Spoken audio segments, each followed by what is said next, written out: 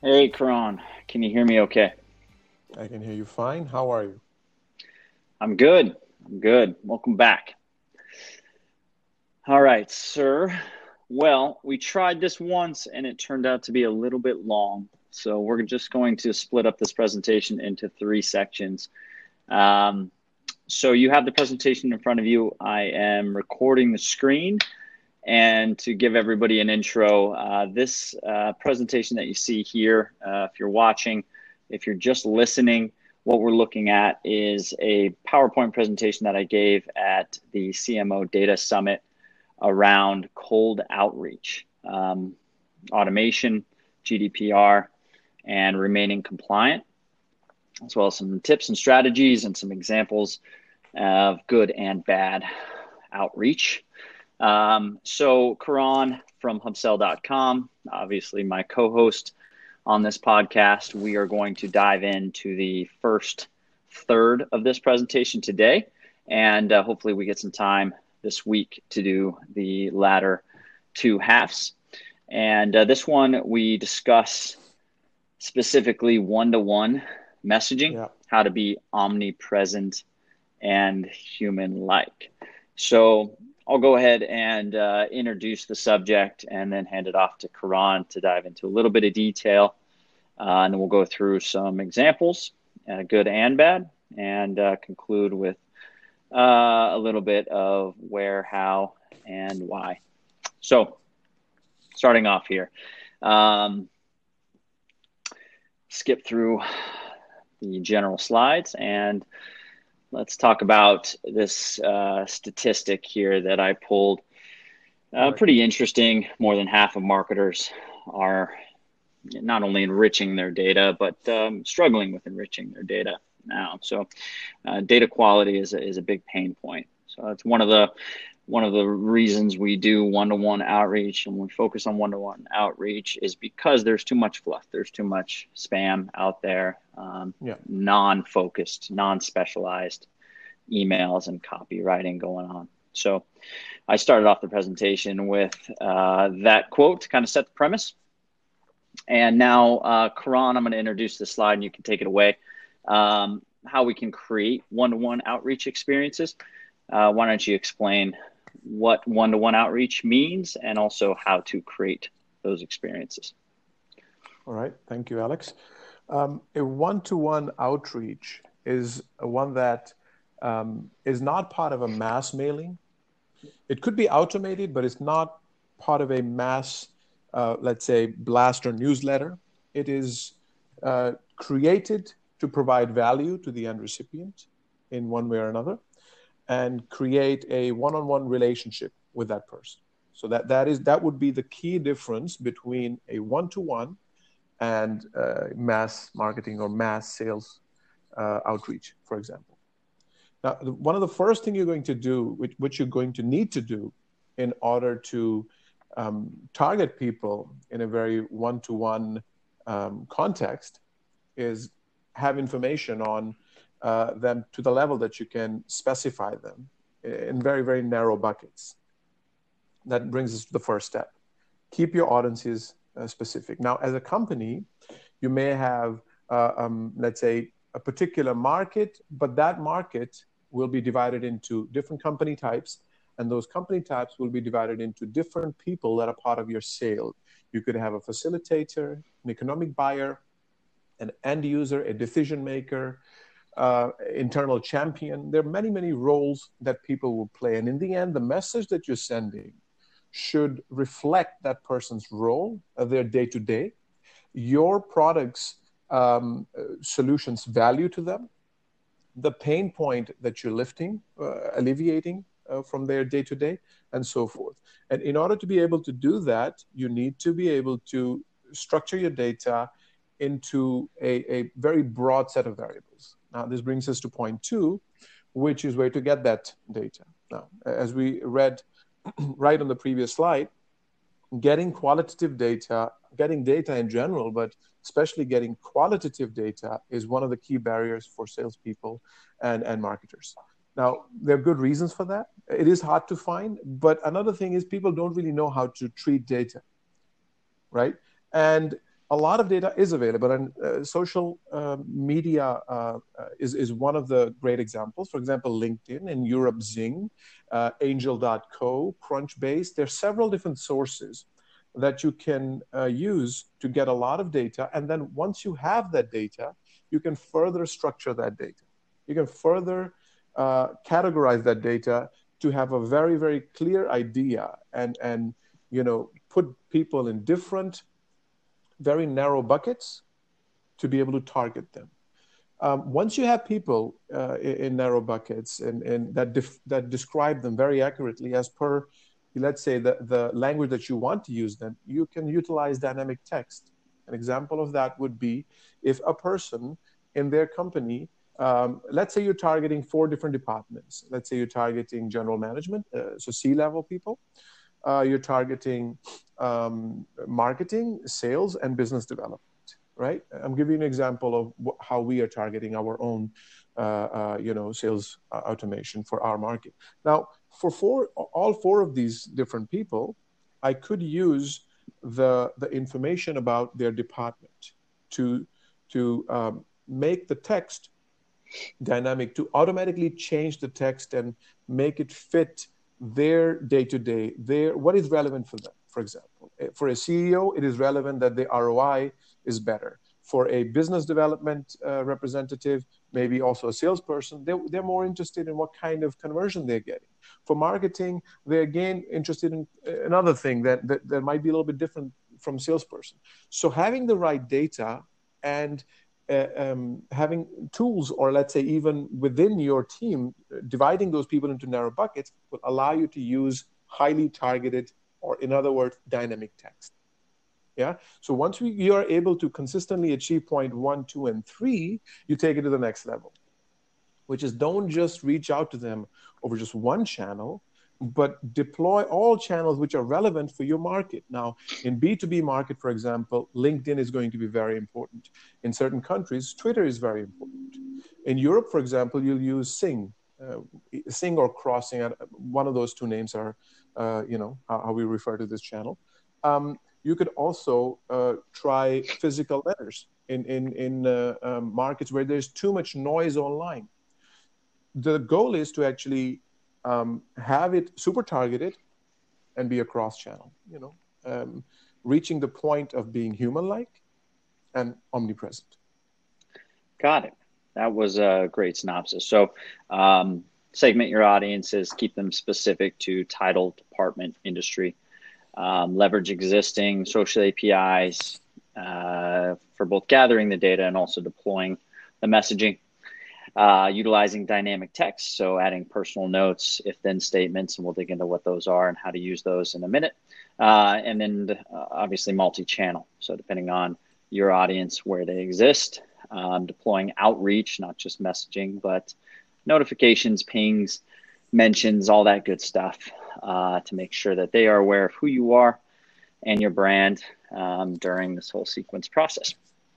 Now, I'm going to show you an example of a very poorly created, contrived, written cold email that I received a couple weeks ago before the presentation. The timing was great.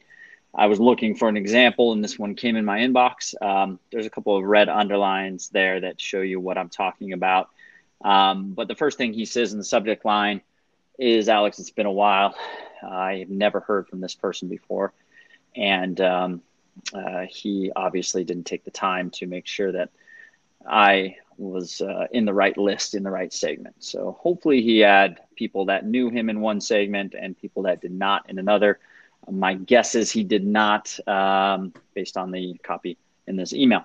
But I have great news, he says, all capital letters, which is another issue I won't dig into. But the spacing here, you'll see the formatting. One thing about this, I doubt he actually wrote the email with this formatting where there's not a space between hello again, Alex, and as you might be aware. I believe his email software probably did not include the right formatting when he sent that into a Gmail inbox. I don't know what it would look like in Outbox. So that's another thing to be aware of. Make sure to test your emails and make sure the formatting is correct in both Gmail and Outlook specifically. So have an email in Outlook and an email in Gmail, a friend of yours or whoever that you'd like to test this with before sending a sequence. As you might be aware, he says in the start of the email, hello again, Alex. As you might be aware, I would have no idea how I would be aware, but he says, I have finished my work with blank software company, and I am pursuing an opportunity with blank media group as chief operating officer, managing partner of blank online, their new data lead management platform. Many of you know me as blank. So he calls out, this is important, he calls out all of us included in his cold email blast. So indicating that I am in a blast and not an individual personal message. So he says, many of you know me as blank in quotations, and this resource was a win-win for all sides of the gamut. I'm not sure what he means there. Again, if you're not looking at this, if you're listening, more formatting issues, no spacing here. He breaks up paragraphs, but there's no spacing in between. Then he says, since my background is data management, first of all, I don't care what your background is. Second of all, it's clear that you are not good at data management based on the specifics, the non-specified points in these emails. It's clear you did not take Karan's advice and break up your segments and create a really robust database before sending these emails. So he says, since my background is data management, blank gives me a better portfolio for my customers with an unlimited supply of data management, and appending services, which outranks all competition. Okay, great.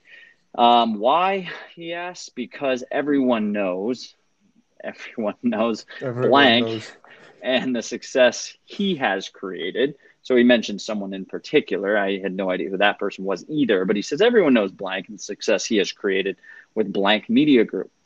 So he mentions a couple things here about the success of his company and the success of his owner without actually indicating anything to give me a proof of the success. So any sort of testimonial, any sort of list of companies that he works with, no indication, no credibility in there. So don't mention those things without adding the credibility. Then he says, give me a call so we can discuss your future data management needs and a demo of arguably the most powerful data management platform available. It would be great to catch up with you again. So he says, give me a call. He says, it would be great to catch up with you again. There's conflicting calls to action here at the end. And, I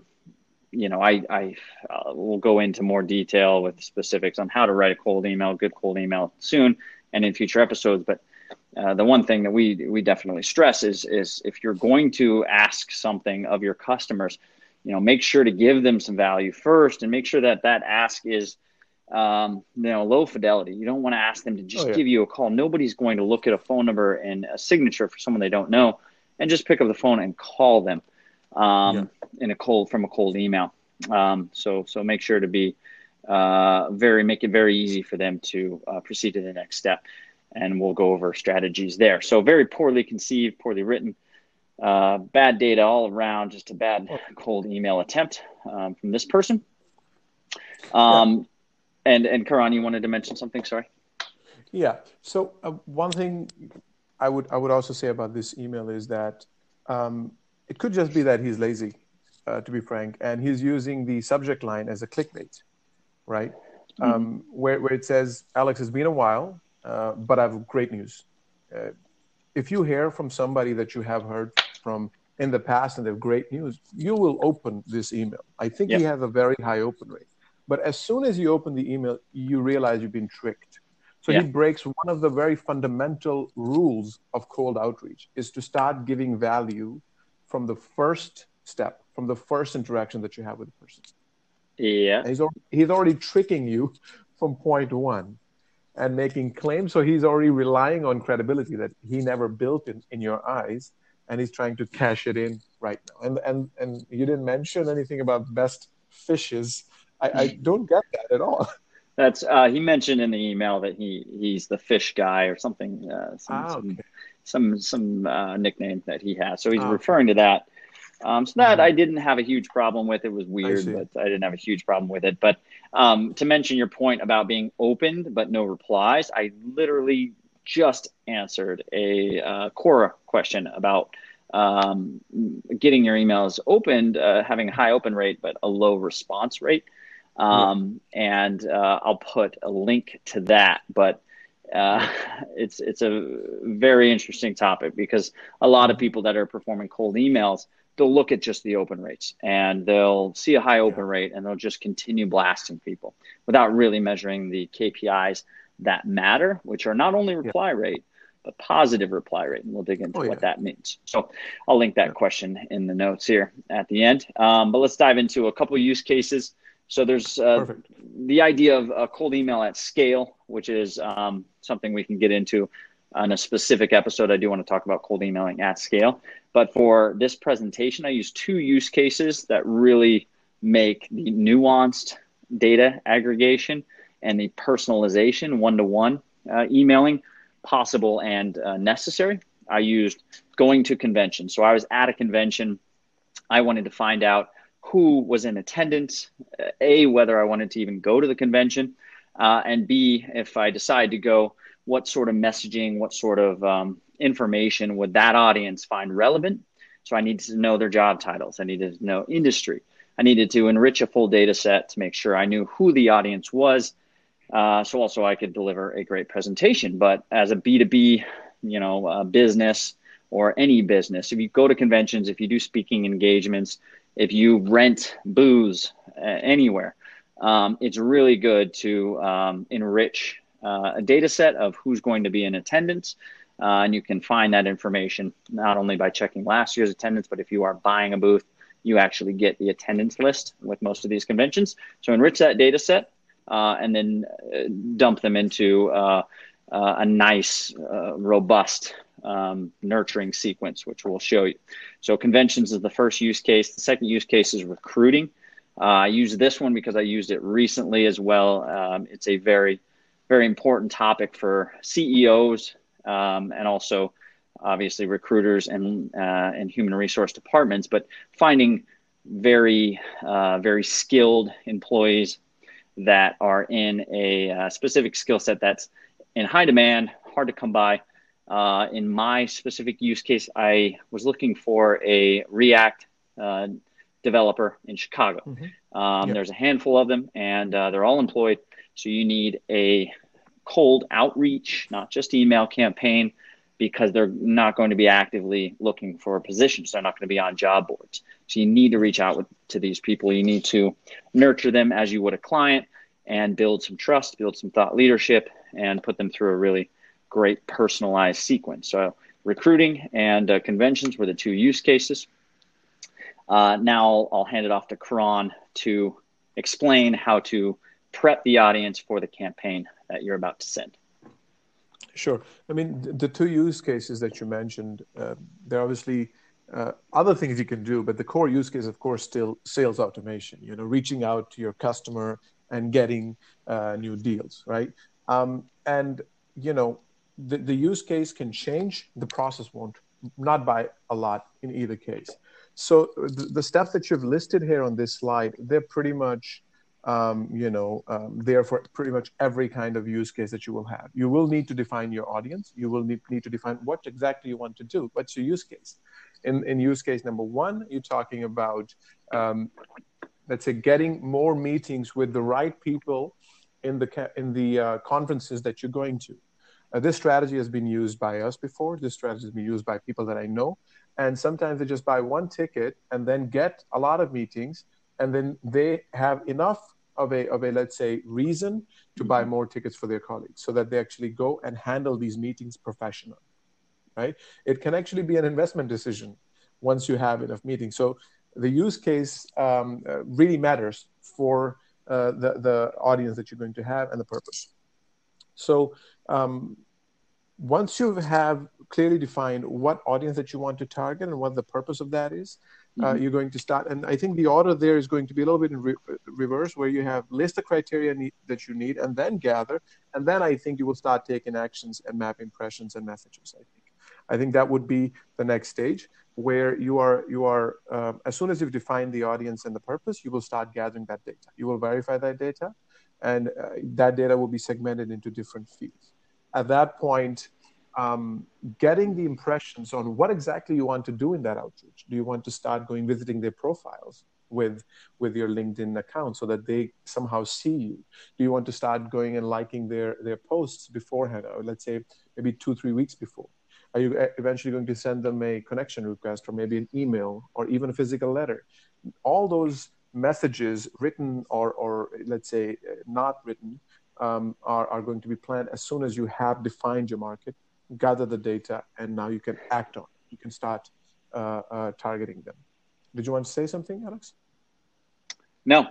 I think you handled that pretty well. And we'll go into, obviously, GDPR we did in last episodes, so we don't need to touch on that too much. But yeah, wrap that one up. Anything else that you want to add? And then I'll go into the next slide here.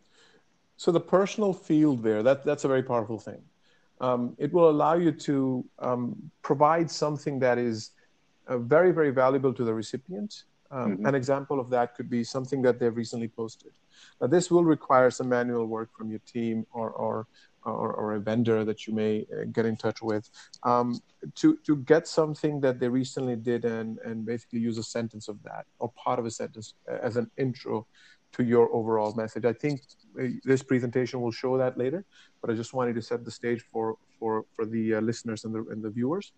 And a personal field can just be added into a email or a message, and it will completely differ for every person that you're targeting, right? And it's going to immediately create that relevance that person, that will encourage that person to continue reading your message and actually reply to it. Yeah, so that would be the explanation regarding the personal field, and I think custom fields very closely linked to that. We'll get to that in a little bit later. Shall we handle the opt-in and EU states later on? Yeah. We have a couple episodes as well as one more, I think, in the queue to dive into GDPR and opt-in versus opt-out states. So let's save that for later. I'll go into slide 12 here. Slide 12 for those listeners is a pie chart of the attendees at the summit I went to based on their department. So not specific names or anything like that, but just broken up who's in marketing versus who's in data management versus who's in product management, etc. So I can get a good visual of the audience and curtail the information in this presentation accordingly. So this specific pie chart showed 43% of the audience were going to be in marketing departments, whereas 17% is the next highest chunk. We're going to be in data management. So if this was the opposite, if 43% were in data management, only 17% were in marketing, my presentation would be a little bit different. I'd focus more on the data handling, the processes of data curation, et cetera, and less on the actual outreach. But this was a CMO/data summit. Most of the attendees were, in fact, in marketing departments. So the presentation is more skewed towards marketing professionals. And I gathered that chart as well as the percentages. I gathered the total attendees to create the percentages, create this pie chart during the enrichment process that we touched on. So I'll show you here in slide 13 is a visual of the actual data set. This is not all the rows that I enriched. There were rows for how long they've been in their position. There are rows for obviously the company LinkedIn profile, their personal LinkedIn profile, all sorts of great data that I had on these individuals so that I can go ahead and create a very, very customized one-to-one outreach campaign. So moving on, slide 13. Slide 13 is a visual of a 7-day or a 7-step, depending on your use case. It can be broken up however is best for your audience and your timeline. But the steps are what's important. So I have on my specific use case, which is outreach to the attendees at this summit where I was speaking, Day one was building the audiences, curating the list, enriching the data. Day three was CRM retargeting. If you don't know what CRM retargeting is basically loading a list of contacts based on email addresses to your ad accounts like LinkedIn, Facebook, AdRoll, etc., and retargeting them across social platforms and display based on matching of email addresses to accounts and browsers. So loading the enriched audiences into my retargeting campaigns and serving them, which I'll show you in a minute, something that shows thought leadership. So I want them to see my face associated with something that says Alex knows what he's talking about before they decide to show up at my talk at the summit. Day five, the next step 3, is social profile impressions, which I like to use. And obviously this can be different depending on the sequence and depending on the use case, but I chose to do a social profile impression. In this case, it was a connection request and an ad note message on LinkedIn, mentioning that I'm giving a talk and hoping that they can come. The first question was actually, are you going to the data summit this year? It was not letting them know that I know they're going. It was, are you going? And then anybody that replied, actually, I sent another message, which is the next day, introducing them to my talk, what the title was, the day and time, and hoping that they can make it. Now I have a final step, which is start of the cold email sequence. And in my case, a cold email sequence was more thought leadership stuff, obviously reiterating the day and time of my talk. And it was very light. And, I'm not trying to sell these people on anything. This is really just making sure that my talk goes well and enough people see and hear and are able to enjoy it. Slide 15, I'll just touch on this real quick because most of you are not viewing, but it shows a picture of the data set in step 1, enriching the data, a picture of the retargeting ad that I sent, which was a review of cold email platforms that Karan and I did recently.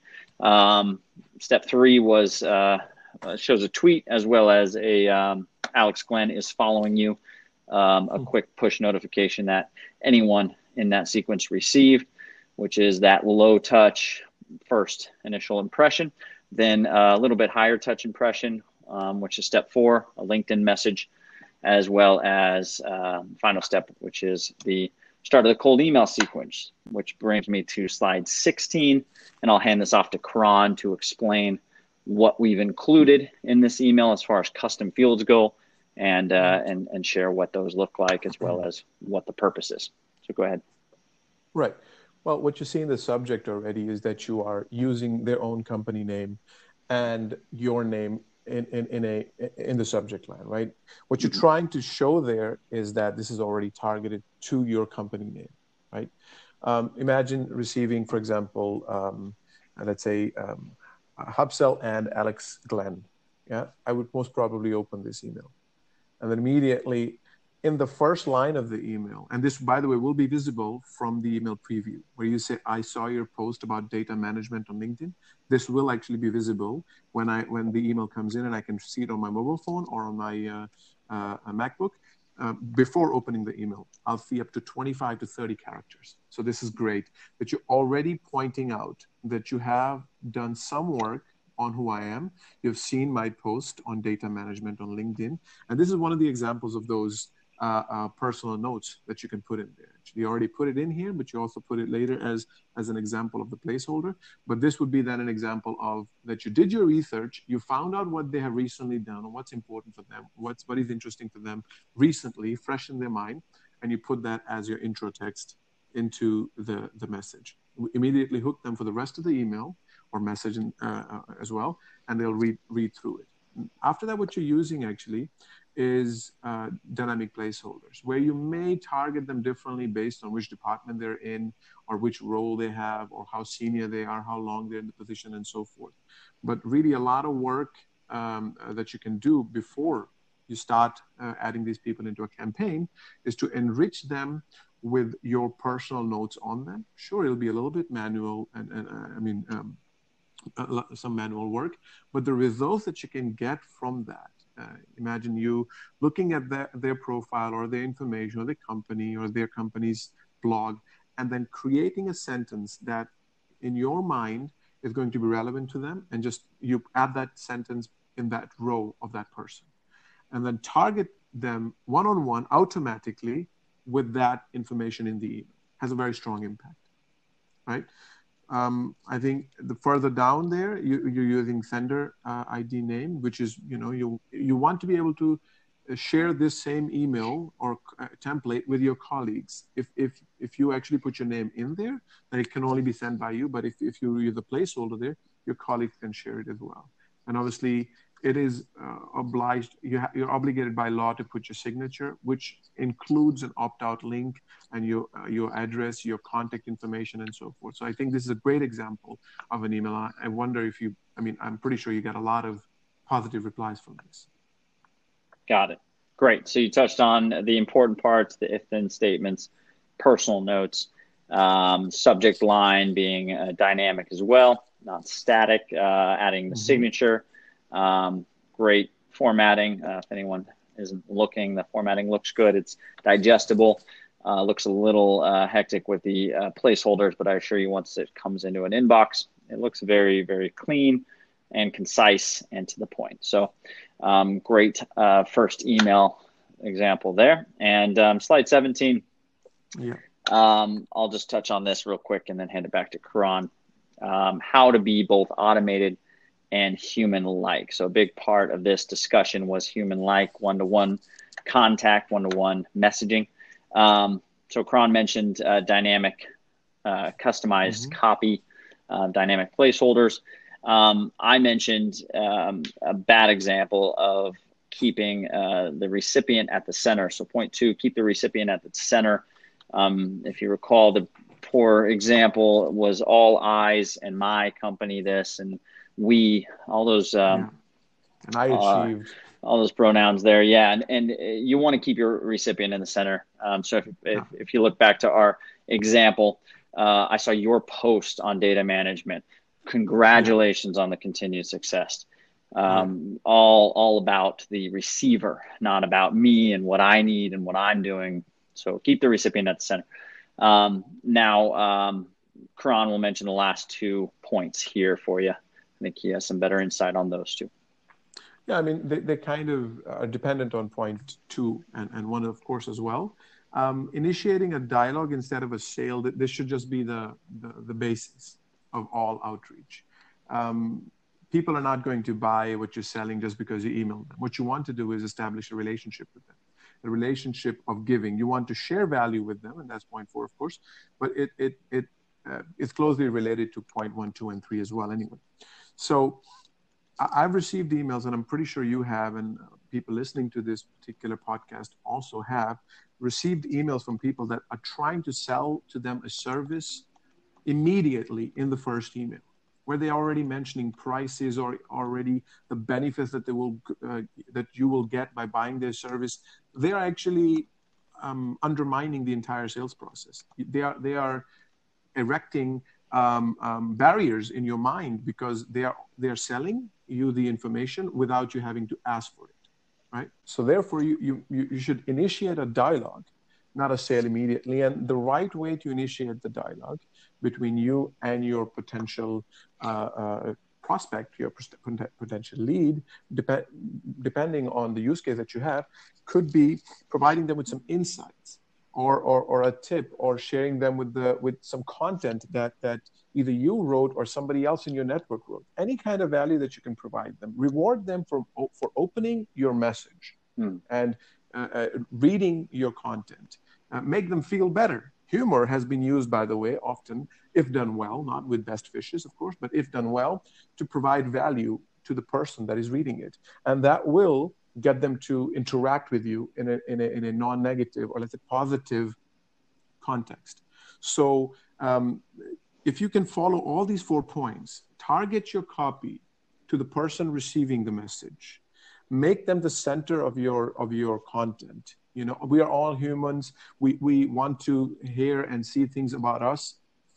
Focus on that need, and help them with their day-to-day, give them value. Don't try to sell to them immediately. Don't create barriers in their mind where they want to resist your message, but rather get them to understand your message and benefit from it without having to give you anything in return. Then hint at, provide maybe an option to get in touch with you if they want to continue this relationship in the same kind of context.